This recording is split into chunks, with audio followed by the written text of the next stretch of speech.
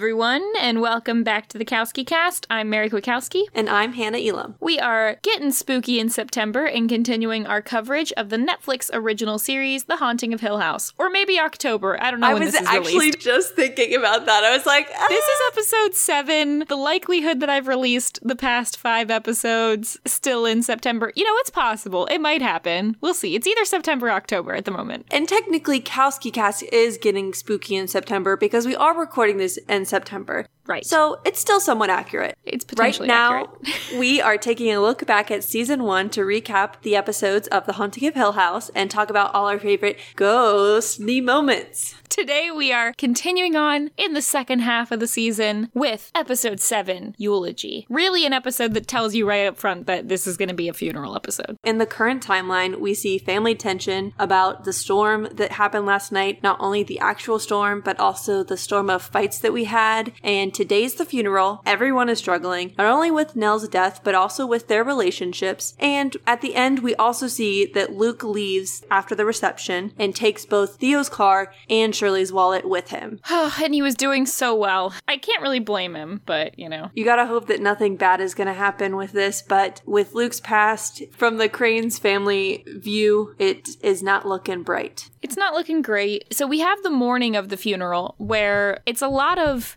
Hugh, the father, kind of checking in on some of the siblings one at a time and really not being, I don't know if I'm going to say he's not being a great parent, but he's just really seeming to be at a loss for how to handle his children. But we're going to see pretty quickly in the episode that the person or the something that he has been talking to in the previous episode is in fact a ghost or vision or hallucination or something of his wife, which is a little bit jarring just because she still looks like the age she was when she died, and he's like old man Mr. Crane. She's also wearing a blue dress for most of the time we see her with like a cutout, and it's like a little skimpy, I feel like, for being around all of her other children who were all in like suits and formal wear for the funeral. I don't know why that was jarring to me. It's definitely standout-ish. I think that he's seeing her and talking to her as a coping mechanism. We know that she mentions they were rock solid, and so when you lose someone that is that close to you, I can imagine that still seeing them or having their voice in your head is something that would happen. One of the things that I tend to do when I'm in the car with Brian is if I notice that he's speeding, I just say the speed limit, and there are certain roads that we've been on enough times that he just has told me that he just hears my voice saying the speed limit on that road. So there's certain things where you know so much about a person, you would think of how they're reacting, but probably what he's seeing is just his own vision of how the mom would talk to him in these scenarios. And I don't, like you, I think it's a hallucination and not a true haunting or ghost of the mom. And I talked last time about my different categories for the ghosts, and this is the one that I put in that 4th category of seems to be just sort of a modern person, not really like more human, more the fixed version, like you were saying, not really someone who's haunting or creeping or anything, but is very interactive with him. He's speaking out loud to her, and throughout the episode, he's mostly getting advice from her on how to talk to his children, how to handle the situations, and I don't know if that's really more just sort of his inner consciousness of, I know what to do, but I'm having a hard time vocalizing it, or if it's really is he seeing or hearing her is, more so up to the person. I think you're right with it being more of a coping mechanism. Another highlight that we have from the present is I really enjoyed the talk that Theo and Dad have. I think it's a nice heart-to-heart, and Theo acknowledges that she's messed up and apologizes to her dad for not making more of an effort. It does seem like some of what she's talking about is in reference to whatever happened with Kevin the night before, but she also talks about her relationship with her father. That, and I think she's also probably, there's some guilt there of her relationship with Nell as well. She's the one that we know had a fight with Nell and was holding a grudge and was one of the last of her siblings potentially to see Nell and interact with her. We're not 100% sure on that. I know that Steve saw Nell when she crashed his reading, and maybe that was the last of the siblings to see her. Not 100% sure in the last month of her life. Another thing that I want to point out, because we had talked some about numbers in the past, we've obviously have the 7, the counting to 7 that both Luke and Nell have done for comfort, but also I found it interesting when Luke was speaking at the funeral, he says, I was born 90 seconds before Nell, and then he tells the whole story, and at the end says, I was born 90 seconds before Nell, Nell, but she was always my big sister, which I thought was really sweet. But also I just want to note, he was born 90 seconds before her, and Nell is going to die on his 90 days of being clean. And I don't know if those two things are related at all, but I think it's one of those things that maybe the show, maybe doesn't really have a higher meaning, but the show probably intentionally chose those two numbers just as another one of these kind of twin things, right? Now, that begs the question of, did Nell die on that day because it was the 90 day that he was clean? Did she only live that long because it took him that many years? And if he had become 90 days clean on a different year, would she have died that year? I don't know. I don't necessarily think that's the case. I don't necessarily think that it is like a higher meaning like that, but I do think it was probably intentional to make those two numbers the same. Yeah, I think it's a nice little Easter egg. And something that I saw is the dad's hat in this episode, and we see it at both the timestamps 1735 and 3590. It seems to me like a bowler hat, but just with a longer rim. And when we see it the second time, it doesn't look that much like a bowler hat, but when I first got a glimpse of it, I was kind of like, is that like somewhat of a bowler hat? So that was just something that I had noticed. Yeah, I think some of these things, again, maybe they don't actually have a purpose like in a ghostly sense, but they're probably intentional by the costuming department and by the script writers. So I thought that was interesting. Also just sweet of Luke, his story I thought was very sweet, of her being like his big sister and being really the one to take care of him, which probably attributes some of his guilt of not being able to be there for her in the same way. Yes. Another thing I noted that was a little bit strange was that when the funeral is kind of wrapping up, the ghost or the hallucination or vision version of the mom that is talking to the father tells him, it's okay, you can leave, you're not going to have to see these kids again for years probably if you don't want to. And then she kind of realizes, oh, you do want to. But it's that moment of, does he not want to? Is he living in Florida by himself because he feels maybe like he's just really incapable of being a father to them? I know that he's holding some guilt, and I do think this is a family who went through a tragedy or multiple tragedies and then really separated and did not lean on each other in the way that maybe some other families would. Yeah, it seems like he has a hard time, like we talked about in the last episode, he has a hard time talking through things and explaining how he's feeling and things that happened in the past. So he probably has removed himself just because of the fact that it's too hard. And if he was closer, the kids would want to have more of their questions answered about their summer at Hill House. So I can imagine that for the dad, that's just too much and he'd rather just not deal with it. Yeah, definitely. And then at the burial itself, Luke is going to see the bent neck lady Nell standing over the coffin when it's being put in the ground. And then he's also going to see a very creepy ghost version of his mom who's going to grab his arm and sort of be pulling him into the grave, at which point Steve pulls Luke away and then kind of berates him about the fact that ghosts don't exist and he shouldn't believe this and he's acting crazy. But one thing I noticed in this whole speech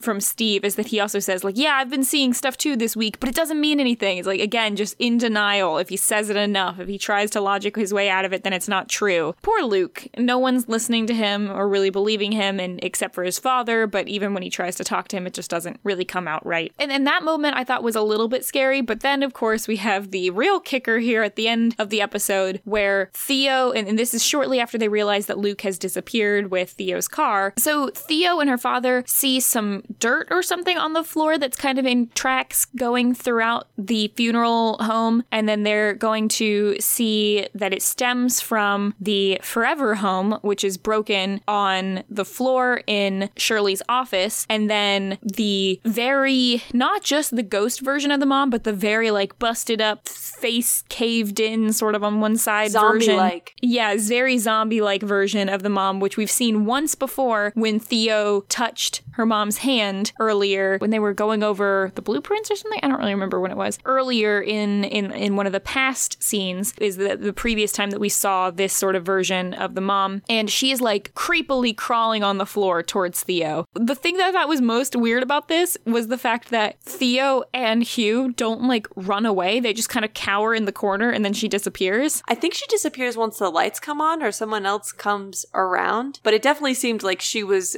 going to attack them them for some reason. I think it's more so the shock of it, right? They're kind of pulled back because they're on the ground and they just fall over with the shock of seeing this vision. Right, exactly. And that's most of the present. While these scenes were interesting and covered some good information dealing with mostly Luke's feelings and some things that he's experiencing, and also Hugh trying to be a better father, most of the interesting parts in the episode, I think, come from the past section. So do you want to go ahead and summarize that? We're seeing the family clean up after the aftermath of the storm that happened, or was it really a storm? It seemed to only really hit Hill House. Steve finds a squishy wall upstairs, which leads them to then find mold, and it seems like this mold is everywhere. And as we hinted to in the last episode, we start to see the house really wearing on the mom in this episode. We're seeing some interactions with Dad and Mr. Dudley, who is also starting to notice this. So we see the walls are wet and squishy, and they find the black mold, which when Hugh takes a picture of it, we see that it kind of appears to be in the shape of a man, or like a silhouette of a person, which they don't really comment on, but I found it to be very noticeable. There's also a scratching noise in the wall that's happening. So Hugh and Steve start to take apart some of the walls in the house. There's sort of like the siding, or I don't know what it is really, but the drywall of the house, and then there's like a several foot gap and then a brick wall, and that's what they keep hearing the scratching behind.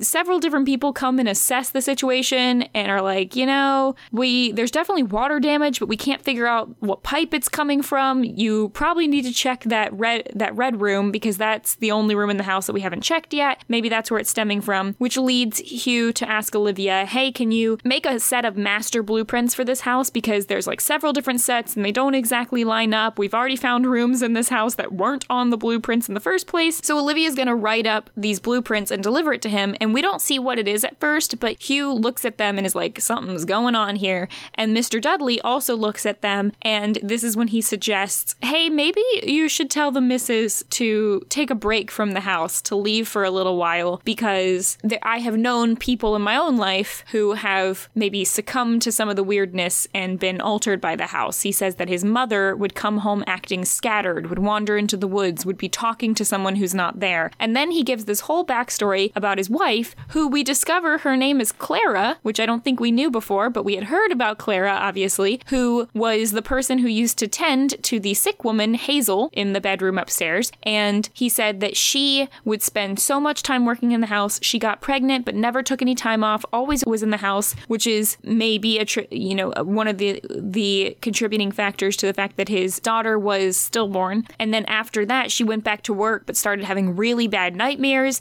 They started both hearing a baby crying in the room, and he said that he just knew that it was his unborn child. So they stopped coming to the house after dark at that point. That's when they put their foot down, and luckily the nightmares went away. So that's why he's really suggesting that maybe Mrs. Crane should take some time away from the house, because he's experienced it. He knows that it's, for the best. Right. It seems like the only way to continually be around the house and stay sane is by not staying there at dark, which is interesting because I think we've seen some aspects where even the house during the day has had some strange happenings. Right. I mean, the discovery of the water in the walls, the scratching, the fact that the red room doesn't open still in the daylight. I think some of the door rattling could potentially be during the daylight. Not really sure when Theo was dancing to Paula Abdul. Don't know if that was at day or night, but there's definitely been some things, the kittens, they were found during the daylight. Maybe they died at night. Not really sure. So, but regardless, stepping away is probably a good idea. Then we're going to get one thing answered, and this is why I was saying last episode, it's all coming together, that the discovery of the water in the walls was the day after the storm. And so assuming that they're only spending a couple days here working on this whole water situation, we know that we're getting really close to the last day here, partially because the mom is starting to act more strange, and also because this is when we find out how Hugh cuts his hand. We know in the last night he has a bandage on his hand. So we see him cut his hand in a fan that they're using to dry out the walls, and this is another strange happening, which is that we see Steve unplug the fan, and then somehow the fan is plugged back in and turned on when he goes to touch it. We then see what was so weird about the blueprints, which is they have this master set of blueprints, but drawn all throughout the blueprints is this strange shape that when Hugh looks at it closer, officer realizes is the outline of the floor plan of the Forever Home that's just being drawn over and over within the blueprints, to which his wife claims that she doesn't remember doing, or she says, oh, that can't be me, I didn't do it. And then, of course, the weird thing where he wakes up in the middle of the night to his wife straddling on top of him, holding a screwdriver to his throat. Yeah, that's definitely how I want to wake up in the middle of the night. Yeah, very creepy. And he takes the screwdriver away from her and is like, hun, you were holding a screwdriver to my throat. And she says, no, I wasn't. I couldn't have. Like, she's very out of it, not really remembering things. You can tell she looks the least put together in this scene that we've seen so far. Her hair is starting to get kind of frizzy and out of shape, and maybe that's because maybe it's because she woke up. She's saying she's not sleeping. She's been having nightmares. She's a little bit like sweaty. You can see there's some perspiration on her forehead. Something is going on. She's definitely starting to get a little scattered, you would say. Definitely. And at this point, Hugh says,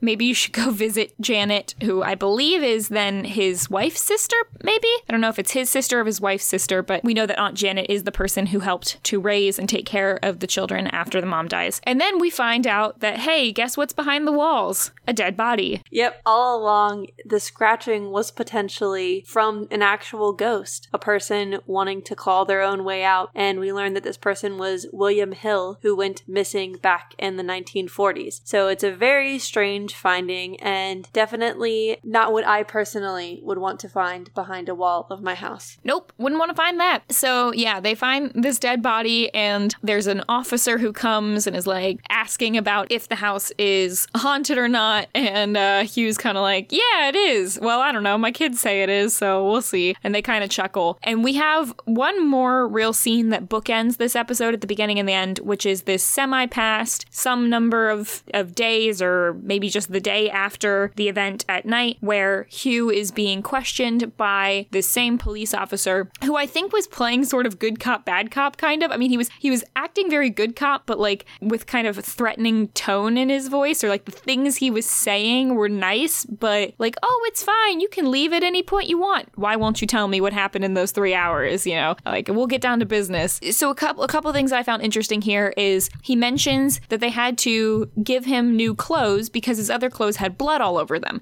Now, earlier, Hugh had said that there was paint all over his clothes. So was he lying to Nell that there was paint instead of blood? Or was the police officer wrong? Did he also get blood on his clothes at another time? Not sure. I think it's pretty obvious that he was just lying to Nell to comfort her. You think? Yes. See, I don't know. Okay, maybe, but... She's 6 years old. You're not going to say, yes, this is your mother's blood all over me. Well, I don't know. Anyway, so then the officer says, we've got to talk about your wife and also the other body. We haven't even talked about that yet. Is this another body, or is this still talking about the body that was found in the walls? Because now I'm thinking it's another body, because we kind of figured out that was William Hill. Yeah, I think we're led to believe this is another body, since that case, as far as William Hill, has been closed, and they already know about this. Okay. But we also know that after the dad went back to the house, he didn't actually call the police for 3 hours. And we see that he lied to the police because he did go into the red room at the end. Right. The officer says, I was talking to your daughter, Shirley, who was surprised to see the mom in the kitchen. And then she says that you went up to the red room. What did you see in the red room? And he says, nothing. The door has been locked. But we see the door ajar and him running into it. And all I can say to that is, episode 8 better tell me what's in the freaking red room, because we've gotten so close here. I really want to know. So close, and yet so far. Well, we only have 3 episodes left, so it's got to be answered at some point. The other thing that I thought was interesting here was that it seems like Mr. Crane, and also Shirley at least, believed that the mom really had left and had gone to Janet's. So there's some amount of time where she appeared to have left and then came back to the house, or maybe she never left in the first place. So there's still a little bit. We're getting a lot more of this last night, but not quite all of it yet. So we're getting close. The other 2 things I wanted to note from this episode as a whole, kind of in the same way that I had noticed last time with the filming of it being sort of a tracking shot, one shot for most of the episode. In this episode, there are 2 lines in particular that get repeated a lot, both in the past and the present in the episode. One is, it's a mess, what a mess, calling situations a mess. The house is, after the damage, is a mess. Nell's death is a mess. The mom's death is a mess. The fact that mom starts to get a little unhinged is a mess. So So that's being repeated a lot. And then Hugh saying all throughout the episode that he can fix it. I can fix it. I will fix this. I need to fix this, or I can't fix this. So I should have fixed it. Just wanted to put those two things out there, that we get a lot more of Hugh's personality in this. Yes, we definitely have both the mom and Hugh. They're getting their hourglasses filled with their Jimmy stones. Yes, exactly. Okay, so we can get into some of these segments, but I want to say first, I believe that our death count goes up by 1 if we're including William Hill. Yes, and something else to note about William is that the shot that we see of his revelation of the body is similar to one of the visions that Theo has when the dad touches her arm. So we are led to believe that this is one of those screen grabs that we have from that go through of all that Theo saw. Nice. Checking those off the list. We've gotten a lot of them so far. Still a few more that we need, but we're getting close. Yeah, so let's hop right in with a would you rather. This is a would you rather based on hauntings. Would you rather have a ghost crawl towards you in a dark room or have one pull you into a grave? I don't like either of these. I'm going to go with the pulling me into the grave, surprisingly. Assuming that it's like this episode because they're in daylight and someone else is there to really quickly save me. And the ghost looked slightly less scary than the one that was crawling towards her. So I don't know. If I'm not getting completely pulled into the grave, then probably that one. Yeah, I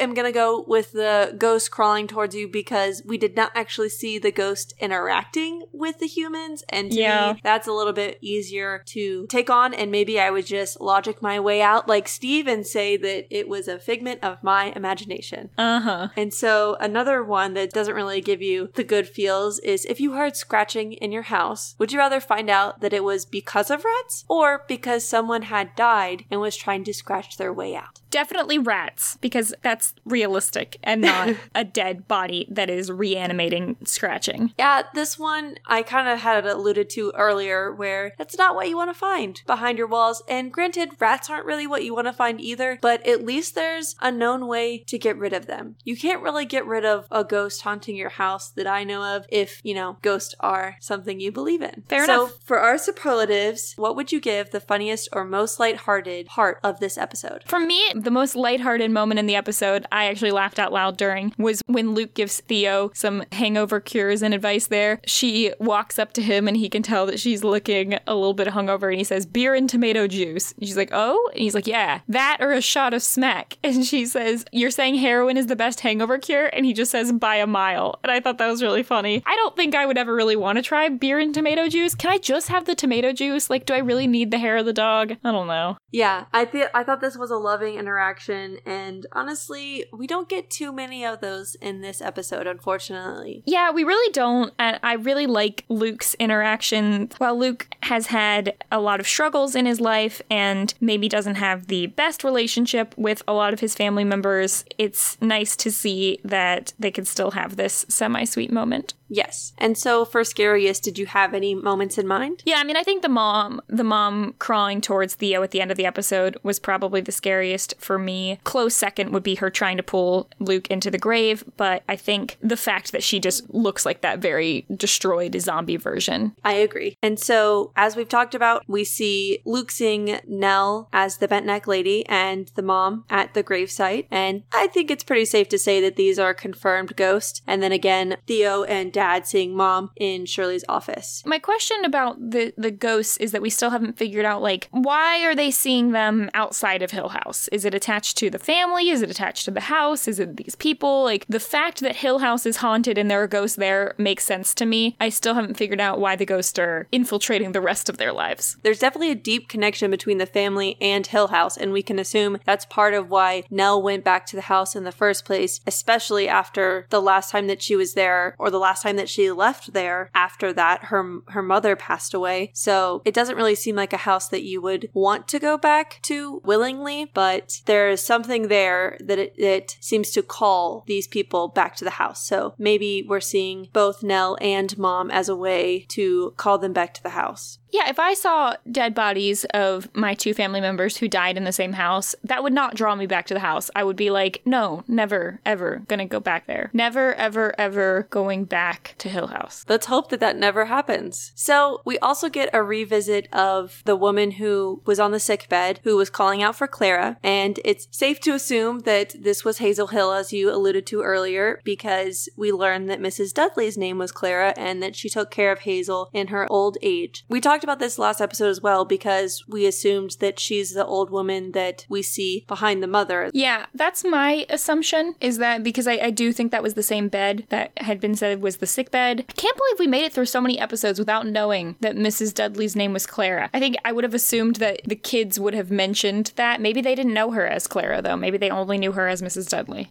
I don't even think we know Mr. Dudley's first name. I've only ever heard him referred to as the Dudleys or Mr. Dudley, so. Yeah, true. We do have a lot of strange happenings. Most of them we've already talked about. The scratching behind the walls, multiple blueprints of the house, and none of them match up. The mold downstairs is in the shape of a figure. Dad cuts his hand after sticking it in the fan, even though Steve had unplugged it. One of them that we haven't talked about is that we see the dad trying to get into the red room because this is supposedly the source of all the mold, and he is not able to get the door open even when prying it open with a crowbar. But then at the end, we do see that the door is open. So that is definitely a very strange happening. We also see the mom holding the screwdriver to Hugh's neck, the body behind the brick wall, and Theo noticing dirt on the carpet, and the Forever model home is smashed. Also, I'm pretty sure that the dirt we see on the ground vanishes once Shirley shows up as well. Oh, so it's probably just from the mom's ghost? Right, probably. Although the Forever home is still smashed. So, not sure on that. But yeah, lots of strange happenings. Lots of things all coming together. Again, just I will not be satisfied until I see inside this red room. Well, maybe we'll find out more in the next episode. Alright, everyone. Feel free to send us comments and questions to our website or on Twitter at KowskiCast. That's Cow with a K. You can also follow me online everywhere at Frail Mary, and you can follow Hannah at hannahv.exe on Instagram. And if you enjoyed the podcast, we would love it if you left a 5-star rating and review on iTunes. It helps other people find the podcast, and if you enjoyed it, maybe just tell someone else about it. Yeah, that would be great. Check out the show. Check out season 2 as well. We'll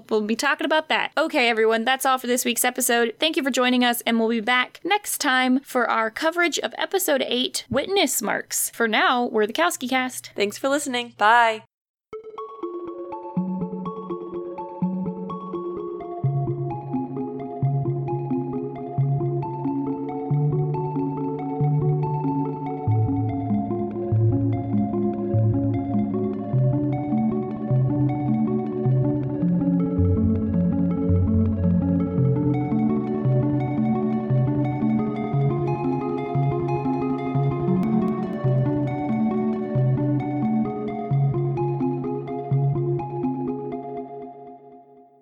Never, ever, ever going back to Hill House.